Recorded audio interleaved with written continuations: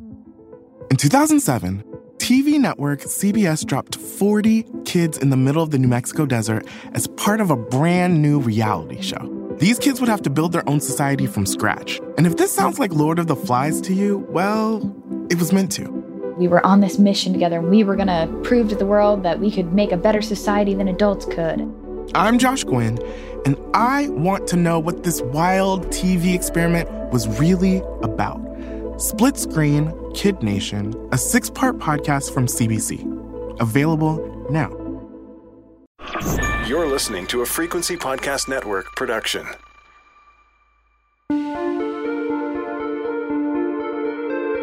Look, I don't believe in conspiracy theories.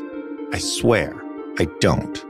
I just wanted to get that out of the way before we talk about this. The aerial images were presented today. UFOs spotted and now documented around the world. Holding their first ever public meeting, top scientists at NASA, joined by a team from the Department of Defense, revealed pictures and video like this one that captured a metallic spherical orb in the Middle East last year. If you've been paying any attention at all, you will know that the past year or so has brought us more UFO revelations than ever before, and from sources of information that are more and more credible. Just quickly, I'll run it down for you. After unidentified objects were sighted in the days after a suspected Chinese spy balloon was shot down, Canada began a project to improve its responses to unidentified flying objects. Meanwhile, NASA and the Department of Defense held public meetings at the end of last month on the same subject. At the same time, it was revealed that the Five Eyes, an allied group of intelligence agencies that includes the US and Canada, held a private forum on the issue. That's just the official government business. That doesn't include countless sightings that are becoming more frequent, rumors of other airborne objects that were shot down and then captured, the allusions by former American presidents to things they may have heard during their time in office. And look, I swear I don't believe in conspiracy theories, okay? But the most advanced military and intelligence agencies in the world are taking this seriously. Canada is deciding it needs to be taken seriously too. So what exactly is going on in the sky?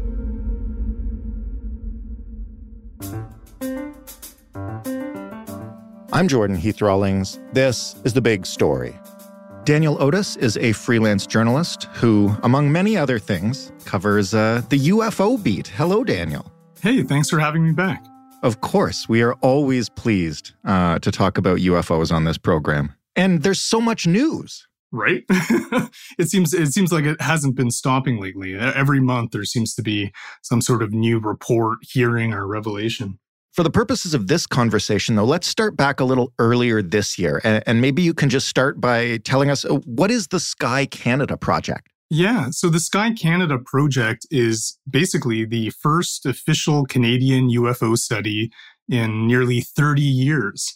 It's being conducted by the Office of the Chief Science Advisor of Canada, which is a arm's-length scientific advisory office. And since about the fall of 2022, they've been engaged in this project to basically understand how UFO reports are managed in Canada, and then to offer recommendations for improvements if necessary.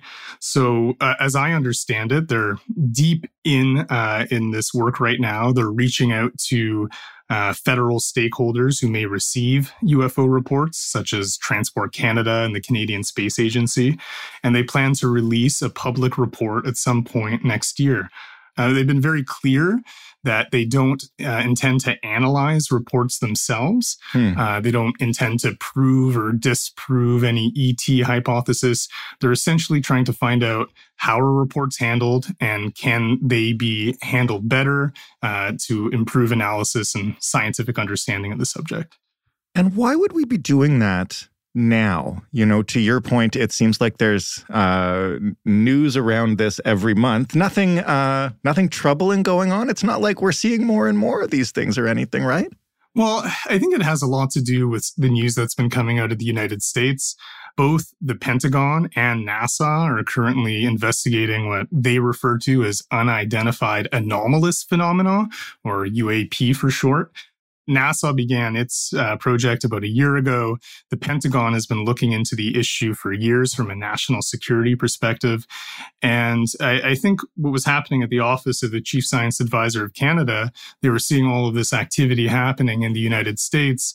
And then they realized that, no such efforts are occurring in Canada, that reports are coming in year after year after year from, commercial pilots, members of the public, police officers, military personnel. I mean, going back 70 years, we see reports regularly being filed. But currently in Canada, unless, there seems to be a clear threat nexus, there really isn't any official investigation or follow-up. So let's say a commercial pilot spots a weird lighter object, bouncing around in the sky or moving erratically. They call air traffic controllers. Air traffic controllers notify the Canadian Air Force as well as Canadian transportation officials. And a paper trail is created, but really there's no investigation or follow-up. I see. So I really think the motivation here from the Science Advisor's Office is to sort of have Canada catch up to what's happening in the United States, so we can, actually communicate with them on this, and that we can collect better data and do some of our own analysis. Before we talk about what the United States is doing, because that involves Canada as well, there have been a ton of headlines about UFOs in recent months. And what I'm trying to figure out is if the incidents themselves have been increasing, or if just the amount of attention the news media is paying to it, and by extension, we're paying to it, is increasing while, the actual baseline number of sightings remains the same. It's hard to say exactly if sightings are up or down, but I think, military and aviation officials are certainly paying a lot more attention since the suspected Chinese spy balloon incident of earlier this year. This balloon traversed North America and did so with impunity for a number of days. Following that, 3 still unidentified objects were shot down in North American airspace at a time of heightened vigilance and concern. I think that incident made people realize that, unidentified flying objects doesn't necessarily have to, equal ET, and that it could represent, clear national security threats like Chinese attempts to spy on the continent. I think that event really opened people's eyes to the necessity of trying to document and understand what's in our airspace, no matter what it is. Because, if there are balloons up there, it could be a flight safety issue, it could be a national security issue, what have you. Let's talk about the recent stuff now with regards to not only the United States, but the network known as the Five Eyes. Can you explain what we're doing around UFOs or I guess UAPs, since it's the U.S. leading this? Yeah. So to just back up for a second, on May 31st, NASA held its first public forum on the subject of UFOs and UAP.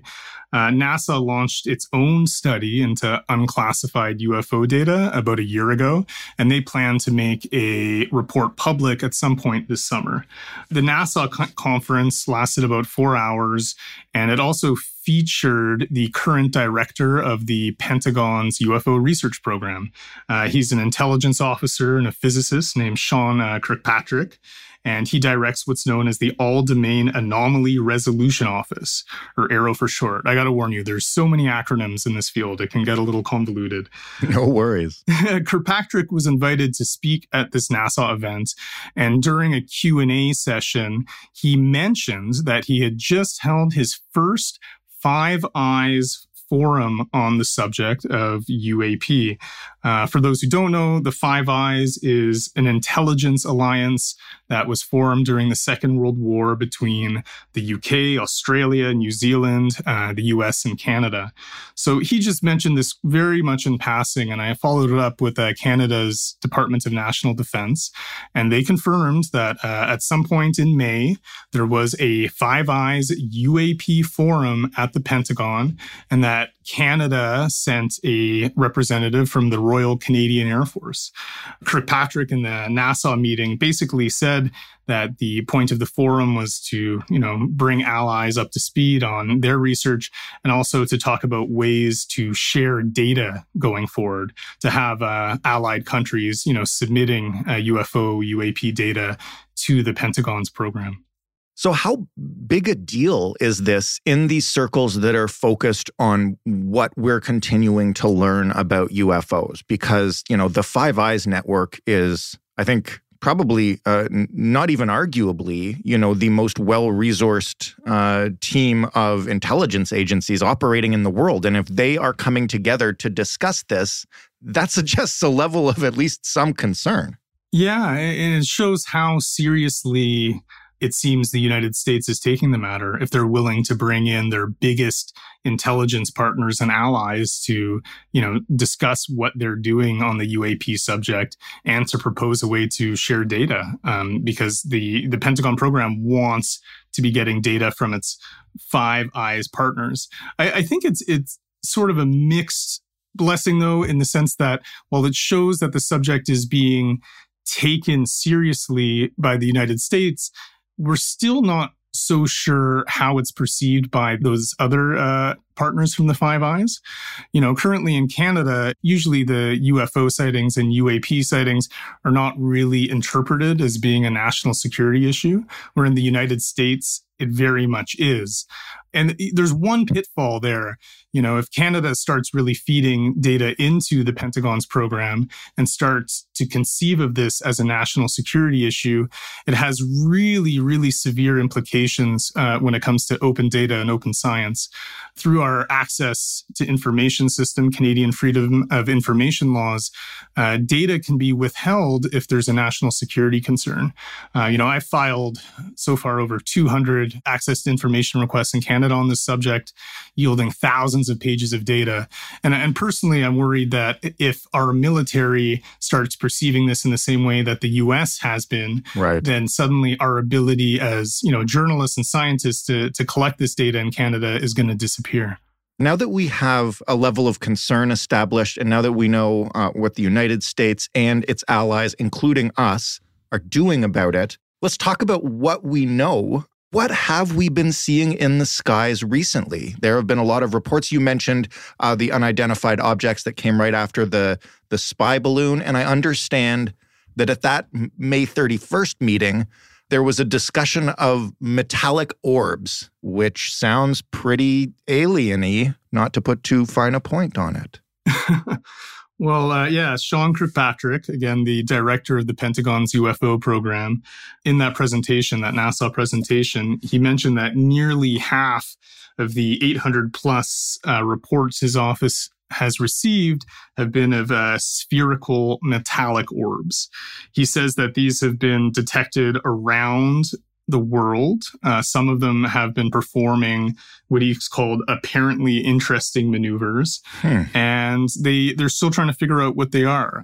Kirkpatrick also said that, of the reports his office has been receiving, about 2 to 5% remain what he said were possibly really anomalous. My research shows, the vast majority of the reports that occur in Canada seem to be of lights behaving erratically. Transport Canada, our Federal Transportation Department, maintains an aviation incident database that catalogs everything from bird strikes to drunken unruly passengers to mechanical failures. And within this system, every so often you see reports of unidentified objects and lights from as recently as this year, going back into the 1990s. I have a list in front of me, for example, here's one from Toronto Air Traffic Controllers in 2005, reported receiving reports from 4 different aircrafts of, quote, a shiny silver object over Toronto at roughly 30,000 feet, which turned sharply and moved rapidly to the southeast over Lake Ontario. 2009, Fort McMurray, Alberta, air traffic controllers in the tower see a bright object moving faster than any known commercial aircraft that was one solid bright light. December 2022, a KLM Royal Dutch Airlines flight from Amsterdam to Edmonton, as well as an Air Canada flight from the UK to Vancouver, both reported unknown lights ahead at a very high altitude. Quote, they were described as pinpoints and were observed at least 20 times over a 1-hour period. Reports like these really could be anything. I mean, they could be atmospheric phenomena, they could be advanced drone technology, they could be reflections being interpreted, or they could be something else entirely altogether. But if anything, the data shows that credible observers who want to have some idea of what ought to be in the sky, like commercial pilots, military pilots, etc., are reporting things year after year after year after year. And I guess the concern from the United States is if you have things in your airspace that you cannot explain, it's an obvious national security issue. Right. To me, it seems like Canada and the United States have invested UFOs in the past, going back to the dawn of the Cold War. And what those investigations usually determined was, that it wasn't a military issue, and then things quieted down until the next cycle of UFO interest came up, like we're in right now. Right. And, to me, I think it shows that there's some sort of mystery that's alive and well on our planet, and that more and better data and scientific analysis is what we need to uncover that mystery. I don't think military organizations inherently have open data and public-facing science as part of their core mandate. And that's why, going back to the Sky Canada project, I was very pleased to see that, Canada's first steps into this subject in a long time are being done from that scientific perspective.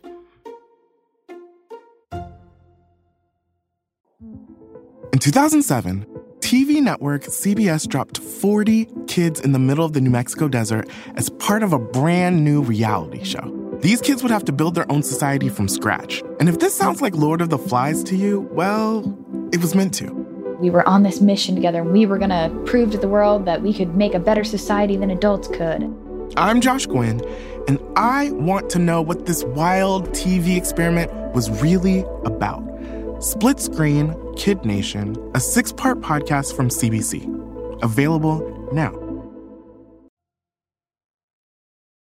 You mentioned we're in one of the cycles of increased interest. And it certainly does seem like the reports, at the very least, get more news coverage now. But just in terms of citing the objects themselves, you mentioned high-tech drones. How much of this interest and these sightings are because our skies are just more crowded and more surveilled now?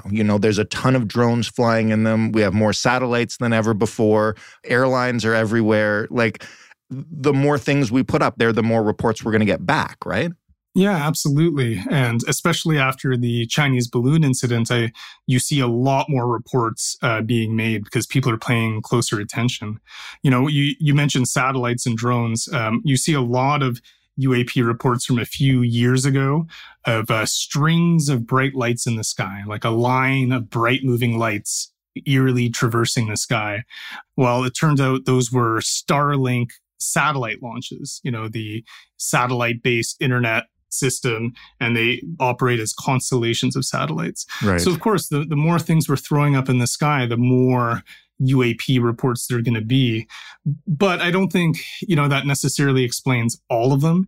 If you look back in the historical records in Canada, for example, I was able to find reports from Canadian military personnel dating back to the early 1950s.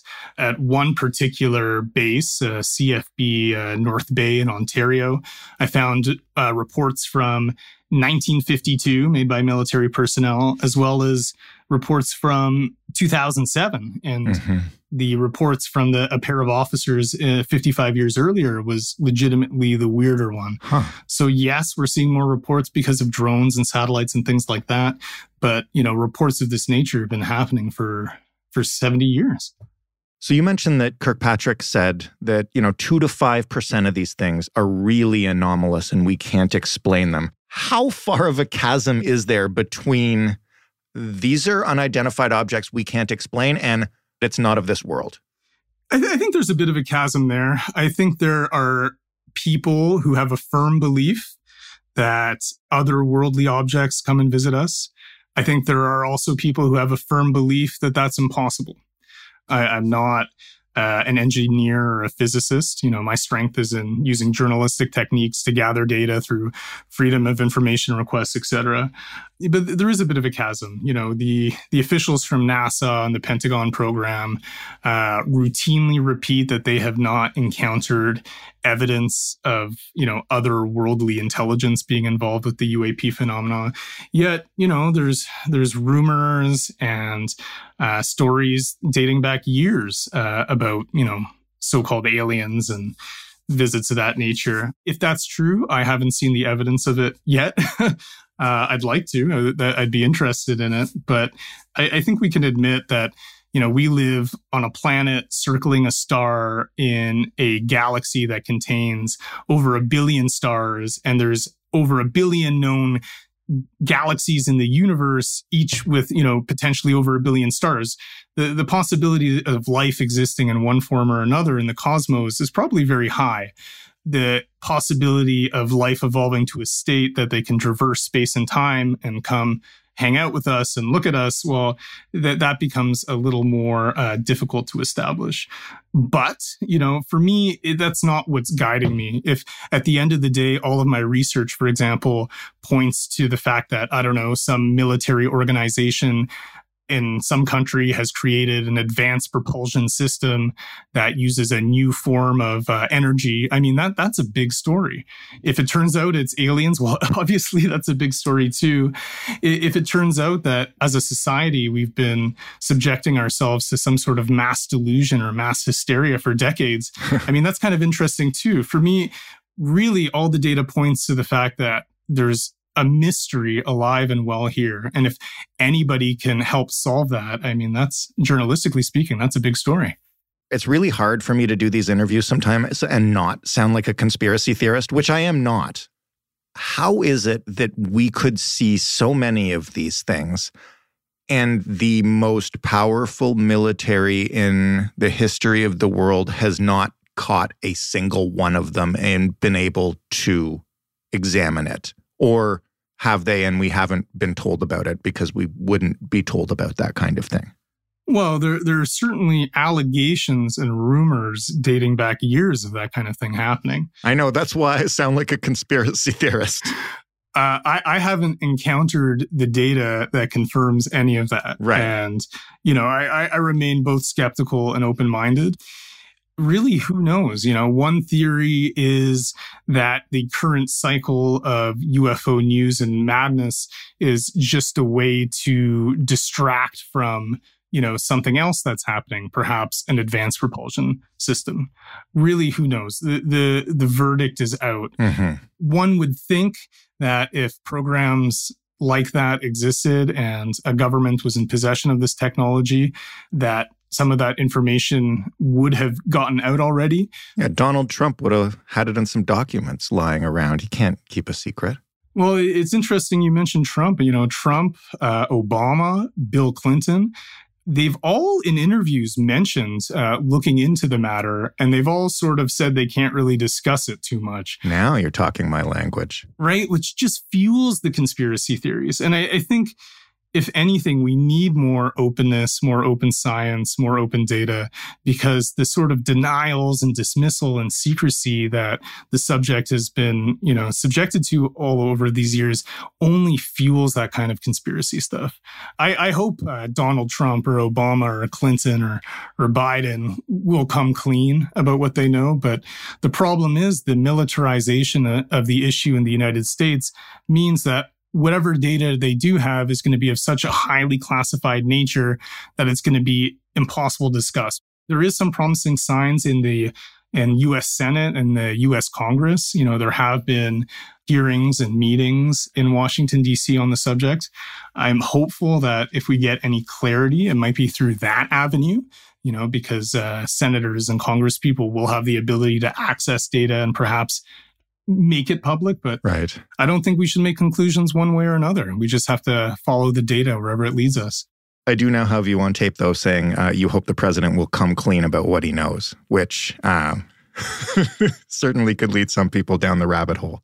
Well, they know something. I mean, Obama and Trump have insinuated that they looked into the subject in interviews. So Bill Clinton's former chief of staff, John Podesta, is notoriously interested in this subject and tried to do some digging. He wrote a foreword to a very popular book on the subject. Wow. I mean, there's interest in Washington. There's even interest in Ottawa. You know, I've spoken to a member of parliament, for example, about my findings and what I've learned. The interest is growing in the halls of government. And I'm hopeful, you know, people in positions of power can use their offices to help shed some light on this and help dispel some of these conspiracy theories once and for all. Last question, and this is serious. I know it's a fascinating subject to think about and sometimes joke about, but this is a really exciting time for people like yourself who cover this beat or people who are just fascinated by these phenomena. So what do you hope or expect to find out next, and what are you working on? Well, I'm constantly digging. I'm constantly filing information requests. I'm constantly chasing leads and pulling threads, you know, like that brief mention of the Five Eyes meeting in the recent NASA forum. As I said before, I think what really drives me is just trying to find as much data and information as possible to shed light on this enduring mystery that's been, you know, affecting our society for decades. Where it leads is anyone's guess, but, you know, if I find out anything really good, I'll be happy to come back and talk to you. I really hope you do, and I can't wait. Daniel, thanks for this. Thanks for all the work you do in this area, because the more people digging, the better the chance we find something. Absolutely. Daniel Otis, writing for CTV and Vice about UFOs. That was the big story. For more, including previous appearances by Daniel when we had less information than we do now, and probably future appearances by Daniel when we will have more information than we do now, you can always head to thebigstorypodcast.ca and type his name into the search bar. You can find The Big Story on Twitter at TheBigStoryFPN, and you can email us hello@thebigstorypodcast.ca to call me a conspiracy theorist. The Big Story is available wherever you get your podcasts. I haven't asked you this in a while, so I will. If you are in a podcast app that lets you rate and review or share it with a friend, please rate and review or share it with a friend. Thanks for listening. I'm Jordan Heath Rawlings. We'll talk tomorrow. My name is John Cullen, and I want to tell you a story. It's a story about a scandal, broken relationships, gossip, rumors, money, corporate rivalry, and curling. It's the story of Broomgate, how a single broom, yes, a broom, turned friends into foes and almost killed the 500-year-old sport of curling. It was a year I'd like to forget. Broomgate, available now.